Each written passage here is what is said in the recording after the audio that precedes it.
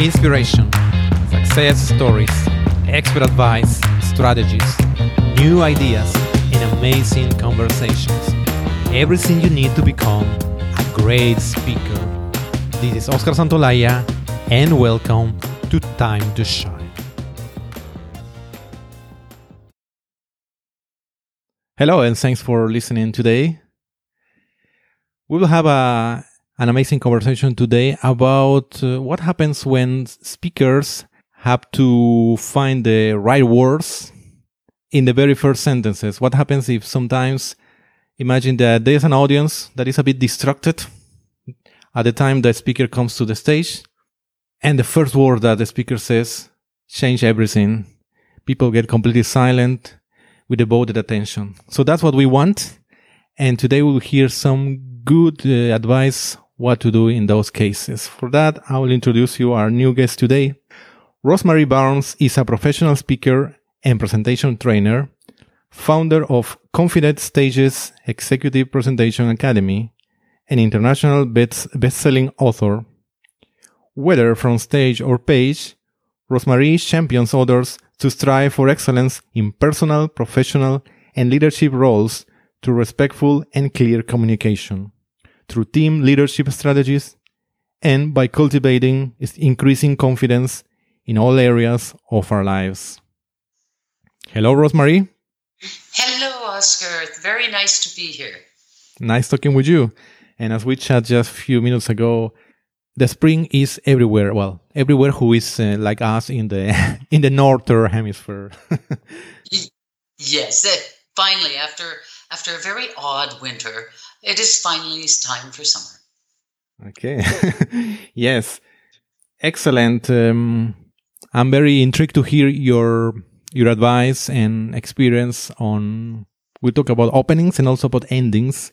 That's a very important component in every type of presentation, speech. It can be a toast, and anytime you want to talk with audience, media, etc. So I would like to hear before a bit about yourselves, how you became a presentation coach that you are today and speaker. Thank you for the opportunity to share with you, Oscar. How I got here. Oh my goodness, how does anybody get anywhere? Okay, this is, I think, my sixth career. Oh. I seem to have a 7-year attention span for careers before I go, all right, I've done that. Now what? So in previous lives, I was a teacher. I worked in theater. I have degrees in drama, in music, and in education. So what that all boils down to is communication. Mm-hmm. Whether as an author, sharing words on the page, whether as a speaker, sharing words from the stage, or as a musician or as an actor, we communicate, and we can do it well, or we can suffer the consequences of not doing it well.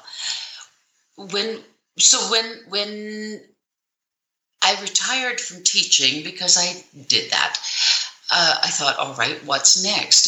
And it occurred to me that since I spent most of my time helping people feel confident about themselves for the stage, for music, I was a band teacher. So I spent most of my time creating a safe place for students to be able to express themselves without fear of mockery or teasing. And so my spaces were always safe, and they were always grammatically correct. I am a grammar Nazi. Okay. I'm a self-proclaimed grammar Nazi. It seems to me that if people for whom English is not the first language speak better English than those of us for whom it is the first language, something is terribly wrong. We at least need to speak English as well as the non-native speaking people. So ironic. And so I stamp my self-righteously indignant little foot and say, no, respect yourself by respecting the language that you use to represent yourself. So I started Confidence Stages, which was about learning confidence through believing in oneself and then sharing that through the words we speak.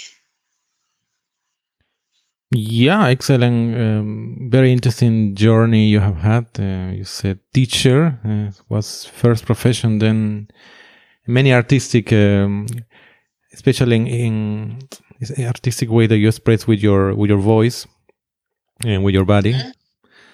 Yes. And it's very interesting also what you say that you're a grammar how do you say grammar freak? No, grammar Nazi. Oh yeah. I will persuade the world that it is better to speak well than to. If you can't speak well, just stop talking. Yeah, it's okay, true. That wasn't nice. Yeah, in these times that we have so much chats and yes, people are getting more and more lazy about a correct way or writing and speaking. So yeah, it's good. Well, and here's the other thing, is that the amount of energy we put into our mouths has decreased. Yes. So we've got mumble mouth. Mumble mouth. And it's really interesting that people in the cooler regions of our planet enunciate and use their mouths better than people in hot areas. Uh-huh. In the colder areas, we're shivering, we're cold, and we've got energy to keep our bodies warm, and our mouths match. In hotter areas where you don't want to move too quickly, you don't want to use excess energy, and the mouth, I cite Jamaicans. I love the people, and their language is so interesting, and the way they speak is fabulous. But oh my gosh, they really don't use their mouths very well to speak. There just isn't a lot of energy in there. Whereas people from cooler areas use their mouths a lot better. So you, in terms of articulation, or? In terms of articulation, in terms of the energy that we use to speak. Oh, quite interesting. Yeah, I didn't pay attention to that. Yes, I've done a bit of a survey over the years and have found that people from colder areas simply put more energy into their mouths when they speak, and so they are easier to understand. Very interesting. Yeah, I want to hear definitely more interesting things about you, and I will ask you now something also personal from your personal experience. And particularly, I want to ask you now, what has been your best opener, or the one that you really want to share with us, was special or important, relevant, and similarly, a good closing of some presentation or speech you had. The most fun that I ever had with an opening was I was in a contest when I first started the company, and it was a panel discussion, and someone said to me, if you had one superpower, if you could have a superpower, what would it be? Without even thinking, I said, if I had a superpower? If? Hello, mother, of course I've got a superpower, and went on from there. It was very surprising. It was funny. It had energy in it, and I won the contest, so apparently it worked. The thing about opening and closing is that you must not waste time. Yes. Coming out and saying, hi, I'm glad to be here. I lost my luggage, but the hotel gave me toothpaste. Nobody cares. What you want to do when you open a presentation is grab the interest and hold on. To do that, then, what you need to do is come out with a bold statement, one that may be slightly controversial, or at least one that absolutely draws a line in the sand that says, this is how I feel. Or if you don't want to do that, depending on the audience, you ask an engaging question, one that cannot be answered by yes or no. What you're trying to do with your opening statement is engage the audience immediately. You can do that through bold statements or by engaging questions. Coming out and saying, "Good afternoon, ladies and gentlemen, thank you for having me, thank you for the introduction," is a waste of time. And time is never a speaker's friend. I agree. Speakers share value, and oh my goodness, we share until the clock chimes midnight. So because we're never going to have enough time, don't waste it. Of course you're glad to be there. Of course you've thanked these people before. The audience is glad to be there. You don't need to thank them. Get on to work and share what you're going to share. Therefore, if you're going to come out and say, "I believe the world is made of green cheese," that's going to garner attention. Yeah. The world is not only made of green cheese. I'm going to take the next 45 minutes to tell you exactly why I think so, how it's proven, and what you can do to make sure your children know this for all time eternal. Now get on with it. It is the opening statement is designed to grab attention, not wiggle your way behind the podium, not. I think what it is that people like to pull the magical disappearing speaker trick. They're there so that people pay attention to them, but instead of coming out and being bold or engaging or charismatic immediately, we try to break in slowly, and that's a mistake. Yes. To begin, always begin strong. Do not come in with all the niceties. If you want to thank people, do it after your beginning statement. Yes. So, for example, the world is made of green cheese. Ladies and gentlemen, your gift for coming today is to know exactly how the earth came to be made of green cheese, and you will leave with the tools that you need to make sure everyone else knows it. That's how you begin a presentation, not by saying hello. Yeah, I like also the reminder of one of the reasons why you want to grab the attention quickly and go to the point, bringing the phrase that you select for the occasion. Is the time, as you say, that's very important. There's no time to waste. So there's no time to waste engaging that audience either. Remember that a speaker's job is not to share their word. The speaker's job is to prepare and share the information in the way that the audience can hear it. There is no point in speaking Finnish to a Spanish-speaking audience. Therefore, every presentation has to be geared to what the listeners need. Not particularly, of course, we're going to say what the speaker wants to say, but it has to be in the way that they can receive it, accept it. Our job is to inform, followed by inspire, followed by invite.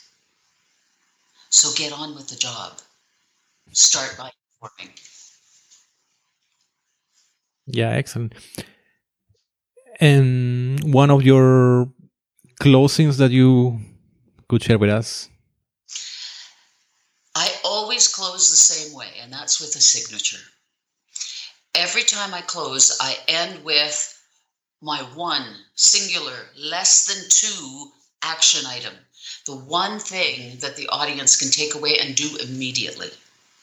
I always end with that. Then I take a step back. I announce that I tell them, this is my ending. My name is Rosemary Barnes. My company is Confident Stages. I help I champion leaders to speak to succeed, speak to engage, and speak to share.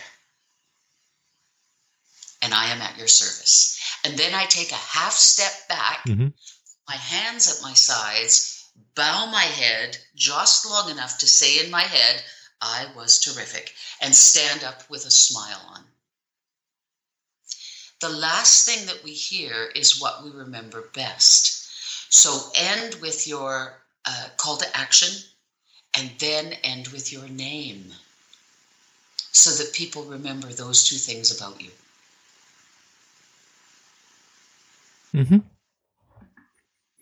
And you don't have to say thank you. Do not say thank you. Saying thank you. Okay, I have a theory as to why we end that way.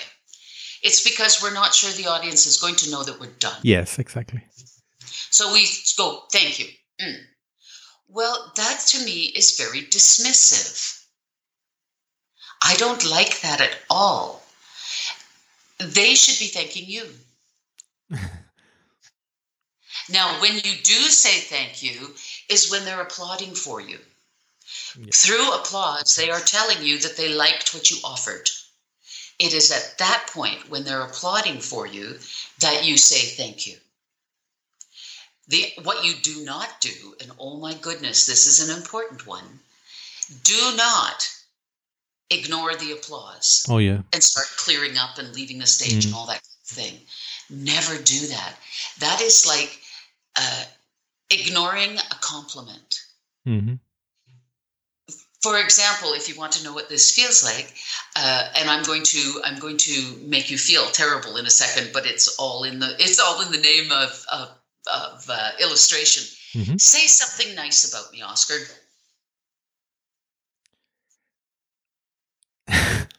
I like the jumper you're dressing now. Thanks. That's great. Goodbye.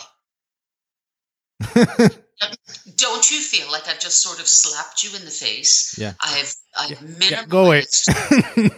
Go away. I'm done with you.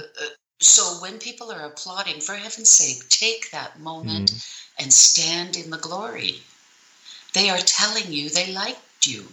They are telling you they appreciated the content. Don't ignore them. That's rude. And I'm Canadian. Yeah, I definitely like your approach and what you have said, that you end with the words you define. And thank you is not a good way to end. I completely agree with that. Even though it's so common that almost every speaker ends with thank you instead of what they would like the audience to do or to remember. And then, as you said, you give some. You can bow or do some gesture with your body. Yes. And then wait, and they will most probably they are going to clap, no? And that's the time to say thank you. That's when you say thank you. Is when they are saying we liked it, then you say thank you. And also don't go so fast, right? Because that's also another thing many speakers, okay? They go, it's like running. It's well, and that's the thing again too, is that have you ever heard a speaker say, I've got 45 minutes of material, but only 20 minutes, so I'm just going to go really fast. The worst thing you can do, because then you confuse them, confuse the audience, and a confused mind does nothing. There's a formula that I train with, and it's an eloquent name. It's called Talk to the Hand, but it's a system for organizing presentations. If you put your palm in front of you, you're looking at your palm. Your fingers are splayed. Your thumb is your opening.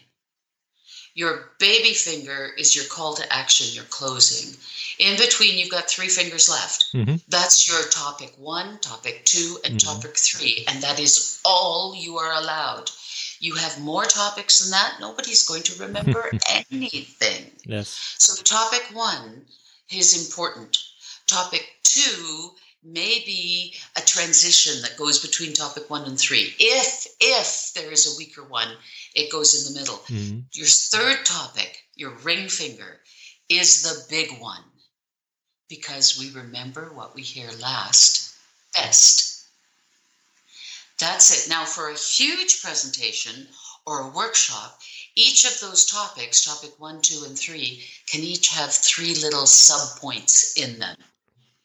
We are married to the number 3. There's a reason that we have 3 bears and the 3 brothers and the 3 this and the 3 that's and the 3 others. People can remember 3 things well. Speakers can remember their 3 things well.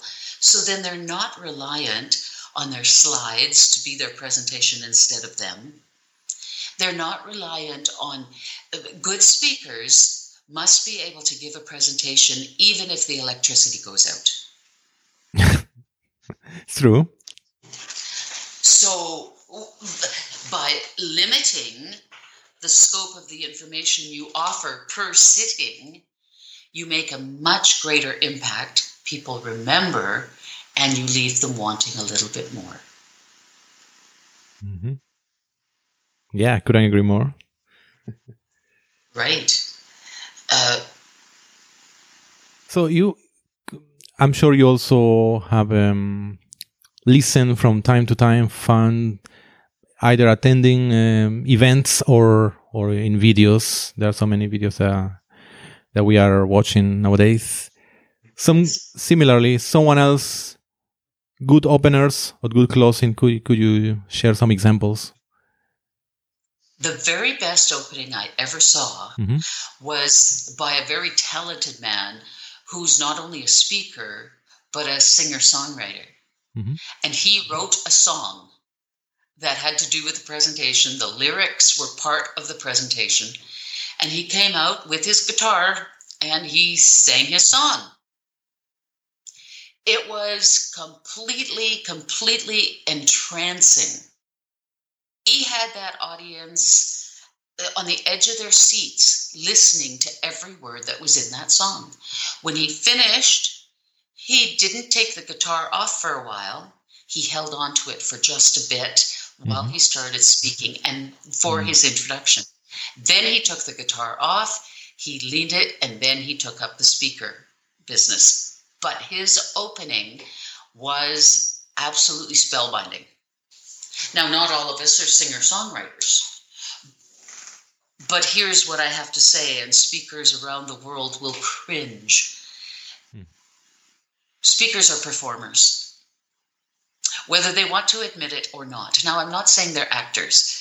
Actors work their lives long to take the written word and make it appear real. Mm-hmm. But there is an element of performance for the speaking world as well. The way we use the stage matters. Which side we enter from matters. Whether we are tall or whether we are small matters. Now, therefore, when you come out, the first thing that you have to do is grab their attention through whatever means. We all need a bit of a shtick. That's part of our style. Create a style that really represents who you are and use it. Not all of us can come out with a guitar and sing a song that we wrote specially for the occasion. But some people are extraordinarily witty and funny, so they come out with witty comments, and it becomes their signature. Other people come out with grandiose statements, and that's their style. There is no perfect beginning, save to say that it must be engaging and it must really represent the speaker's personality. So this man coming out with his songwriting did one fell swoop. Another man that I saw came from the United States, and he was speaking at a conference. He insisted on, after the introduction, he was going to run up the center aisle and take a small little jump up onto the platform and turn around. He almost entered like a game show host. But he did it very respectfully, and it wasn't over the top, and it worked very, very well for him. You take someone else, and that's not going to work at all. Yeah. But this guy was big and black and athletic and powerful, and he could, it was his. It worked for him. I couldn't do that. It wouldn't work for me. So you have to know, and you have to know what the audience expects. You can't enter like that if you're delivering a eulogy. That doesn't work. It depends on the situation. I'm afraid there are no stock answers except to get to the point and get on with it. Yes. Yeah, I like also your examples because it shows that not only the words matters, what you say. So you have to, of course, grab the attention quickly with the words, right words, go to the point, but also everything about you, since you start appearing into the stage, start walking to the, let's say, the center of the stage. Typically it's like that. Every single movement of you really matters, and something that is often ignored. No? Sometimes you see the speakers who look a bit nervous or trying to hide, don't look at the audience until they are in the middle, and then they feel that it's time to perform now. One of the most important things that speakers really must try to do is make eye contact, before they start to speak. Come on out onto your platform and say hello with your eyes, just very quickly, no more than 2 seconds, 3 at the most, otherwise it begins feeling very odd. But say hello with your eyes, make contact.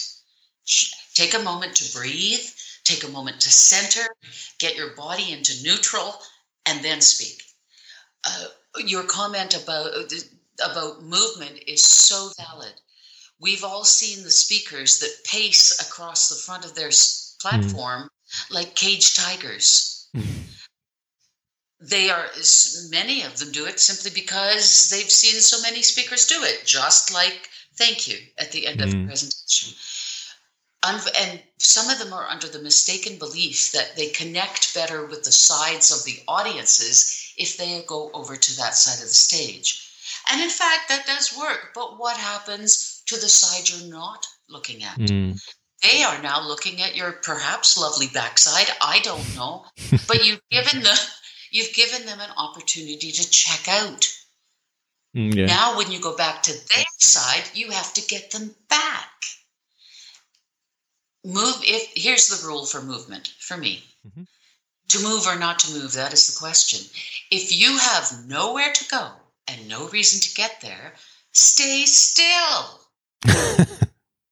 Fill your space with your presence, not your footsteps.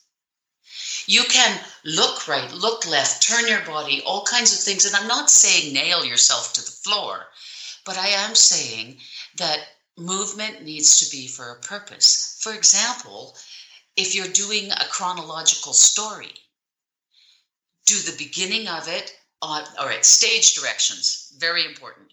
Always given from the point of view of the person on the stage, never from the audience, because they don't care what the directions are. For a speaker doing something chronological, they must start from stage right, because that's the audience's left.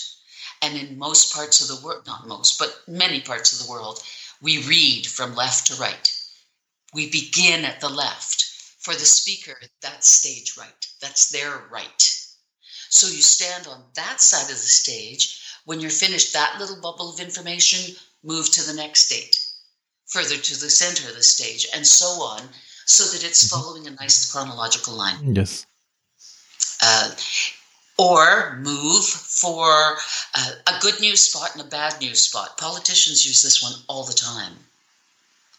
Move to the good news spot and give them all your promises and things that you've done. Go to the bad news spot to say, well, this isn't quite as good and my opponent does this and this. Then the trick is go to the good news spot to say, I'm raising your taxes. Mm-hmm. They will accept it as being good because that's where the good news comes from. Uh-huh. Very interesting to use movement. Here's the thing. 7% of the message that people receive is from your words. Only 7%. And yet most speakers stop there. They do the words are brilliant, but they pay little attention to the other 93%, all of which is physiological. It is 38% of the message they receive comes through the tone of your voice. And yet how many people really know how to work the voice? The remaining 55% of the message they receive is from your body language. Stopping at just creating the right words and then marrying those words makes you nervous because you're going to forget those valuable words, and the audience only gets that sliver of information. And here's the really rough part, is that when the words and the body language and the tone of voice don't match, it's the body language that is taken as true. The words go out the window. Try saying yes with your mouth, but shaking your head no while you're doing it. People will believe the no. Yeah, exactly. Yeah. When you're therefore doing your openings and closings, your opening must come from a place of neutral, which is chest high, feet in neutral, right under your shoulders. Not sumo wrestler apart, just under your shoulders. Arms at your side, standing proud. That's all it is. Just stand, not arrogant, just proud. That's neutral. From there now, you can proceed to do whatever it is you need to do and change the neutrality to make your point. At the end, the purpose of putting your feet together, bowing just a little bit, arms at your side, is a sign of humility. Mm-hmm. Those are the signs that you want to give. Yeah, as you also mentioned about the voice, very important element. What would be your best piece of advice using the voice more specifically, both in the beginning and in the endings? Variety. It doesn't matter. I have a very low speaking voice for a woman. And I can very easily croon babies to sleep with this voice. So the trick is you must change your pacing. You have to change the tonality. You have to make sure you've got rests in there. Right at the very beginning, you want to make a matter-of-fact statement. The earth is made of green cheese. Pause for a moment to let that sink in, but pause with purpose. There's a difference between an energized pause and a big, deep hole. The world is made of green cheese. Now, I'm giving you just a second to think about that. Mm-hmm. Now I'm going to come in with a different tone of voice to explain what I mean. Change the pacing, change the timing, change the tone of voice. At the end, when you are stating your name, what you do, and that you are being of service to them, that is very much like the beginning. Begin and end with statement. In the same tonality of this is truth. In between all that, you change up everything you can as often as you can. I recently read in social media, one person placed there a comment that as a public speaking advice, that you should never end your speech or presentation with someone else's quote, no? Like quoting famous people. What do you think of that? Well, I'm curious as to the rationale behind that, because I don't think there's anything wrong with using a quote to end with as so-and-so says, blah, blah, blah, blah, blah, blah, blah, blah, blah, blah, can be very powerful. So I'm curious as to why they thought it was a bad idea. Because right after that, you are then going to state your name so that they're left with the idea of the quote, but then you add your name, and now they attribute the brilliance of that quote, and they thank you for sharing it with them. So I'm not quite sure why that would be a bad idea. Sure, I believe the idea is that the rationale is that you should end with your own words, like your own quote, your own perfect phrase. Well, that's lovely, except that your perfect phrase, the speaker's perfect phrase, may not be the audience's perfect phrase. Remembering that the speaker's job is to share their message with the audience for the audience's benefit. And if someone else's quote is going to benefit and aid them in understanding the speaker's message, then I'm not sure that I see a problem with that. Mm-hmm. I think speakers sometimes get terribly hung up on me, ending with what I think, ending what I believe, me. Well, when you're a speaker, it's not about you. Really and truly, the audience doesn't care if they're listening to an orangutan, as long as the message is solving their top of mind problem, not that of the speaker. So if someone else's words strike the speaker as brilliant, sharing that so that the audience can gain understanding from it, and that if it helps to underline the message that the speaker is giving, I don't think that there's any detriment to doing that. I think that comes from a spirit of generosity, and it leaves with the impression that the speaker knows that there is always someone else that knows better. There's always someone else with another idea. The speaker is not the be-all and end-all of the greatest humanity has to offer. Yeah, exactly.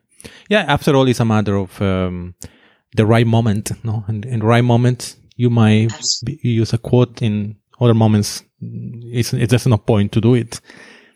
And now I do have a quote that I like to use. But it doesn't mean that other people can't use it. If they want to use it and say, I heard a speaker once say, and end their quote, it doesn't bother me. My quote is, no one can give you confidence because confidence comes from your assessment of yourself. Only you can bestow trust in your own abilities. Mm-hmm. Now, so you're the author of this quote? So I'm the author of that quote. But to say I'm the author isn't quite fair, because that comes from a whole bunch of knowledge that I've gleaned from other authors and other speakers on the way. It's my understanding and my belief in what confidence is. But to say I completely invented it would be wrong. No man is an island. We get our ideas from somewhere. So the contributing authors to that quote are many. Mm-hmm. And would you say that is your favorite quotation, or do you have another? It is. Mm-hmm. No, that's my favorite quotation, because I absolutely believe that confidence is knowing that you have enough skills in your toolkit to navigate your way out of difficult situations. That's what confidence is. Confidence is not the bravado of I can do it. Confidence is knowing that no matter what crops up along the way, you can get yourself out of it. That's confidence. Yes. And Rosemary, could you now recommend us one book that has been for you particularly inspiring and influential? There is a book that I read recently that absolutely changed the way I look at business. It's called Rocket Fuel, written by Gino Wickman.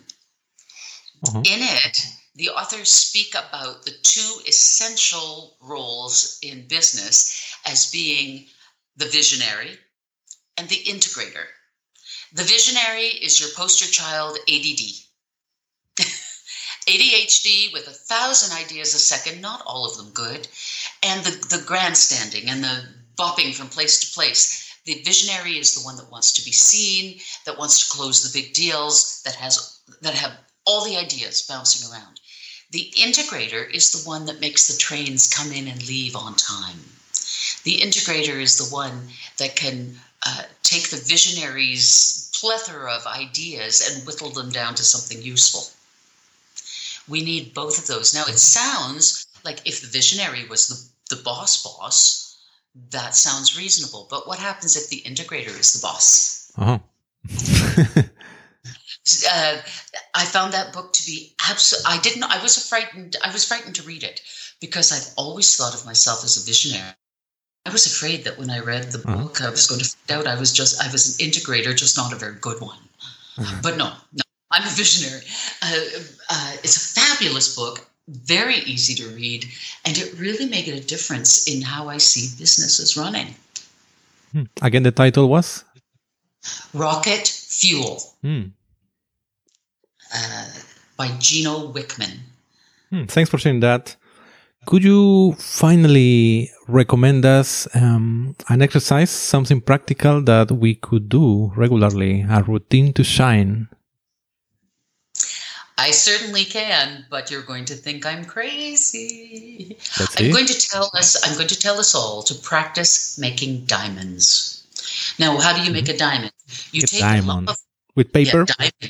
No, you take a lump of coal, you add time and pressure, and under all those circumstances, the lump of coal turns into a diamond, a glittering, glowing diamond. Now, what do we do to make that happen for us? Do you have a kit? Here's your kit. I'm going to tell you to clench your cheeks, not the ones on your face. You see, in order to be present and to be able to make your opening powerful and engaging, in order to leave equally engaging and powerfully, we have to have our core engaged. When you tell people to engage their core, all kinds of strange thing happens. People tend to go, okay, I can do this, and they get tight. And what happens is their throats get tight, their voices get strained, their message becomes diluted. But by tightening your glutes, your bam, the back of your front, the place you sit, by tightening just there, just that, you engage your lower abdominal muscles, leaving the rest free to illustrate, explain, demonstrate. But by tightening your bum, what happens is that your lower abdominals become engaged, and that's your core, and that's your power. When that is engaged, your voice rings pure and true and carries this business about tightening the diaphragm, and I am a trained singer. So believe me when I tell you that tightening your diaphragm so that it's like a brick wall does nothing but harm. It does no good at all for singing or speaking. Tighten lower, much lower. There's too much to think about, though, when you get up on stage. So I say make diamonds. Engage your core by tightening your glutes, and all of a sudden you stand tall, you stand proud, and what's really good is that after you practice this just a little bit, it becomes automatic. So that when you take to the podium, that's the position you naturally stand in. Practice it a little by little. Anytime you're feeling a lack of confidence, anytime you're feeling slightly insecure, anytime you've got someone is questioning you or putting you on the spot, tighten your glutes. Squeeze your cheeks, not the one on your face. And all of a sudden, you will stand taller. That changes the endorphins and the dopamine. You feel good about yourself, and then you can truly share the answers to the audience's questions. I have to try that. Yeah, so let's make diamonds. Make diamonds. Thanks a lot, Rosemary, for this very entertaining and insightful interview with you. Please let us know. Thanks. Let us know how we can find you on the net. What are the best ways for that? Wonderful. My website is at www.confidentstages.com. And my email is rbarnes, BARNES, @confidentstages.com. I would love to hear from you. I'm thrilled to answer any questions anyone might have. Please get in touch. I am at your service. Thanks again, Rosemary. Have a lovely spring and all the best. And you too, Oscar. Thank you. Bye-bye. Thank you for listening to today's episode. Did you like it? Please subscribe to our podcast in iTunes, Stitcher, or visit us at timetoshinepodcast.com. Until next time,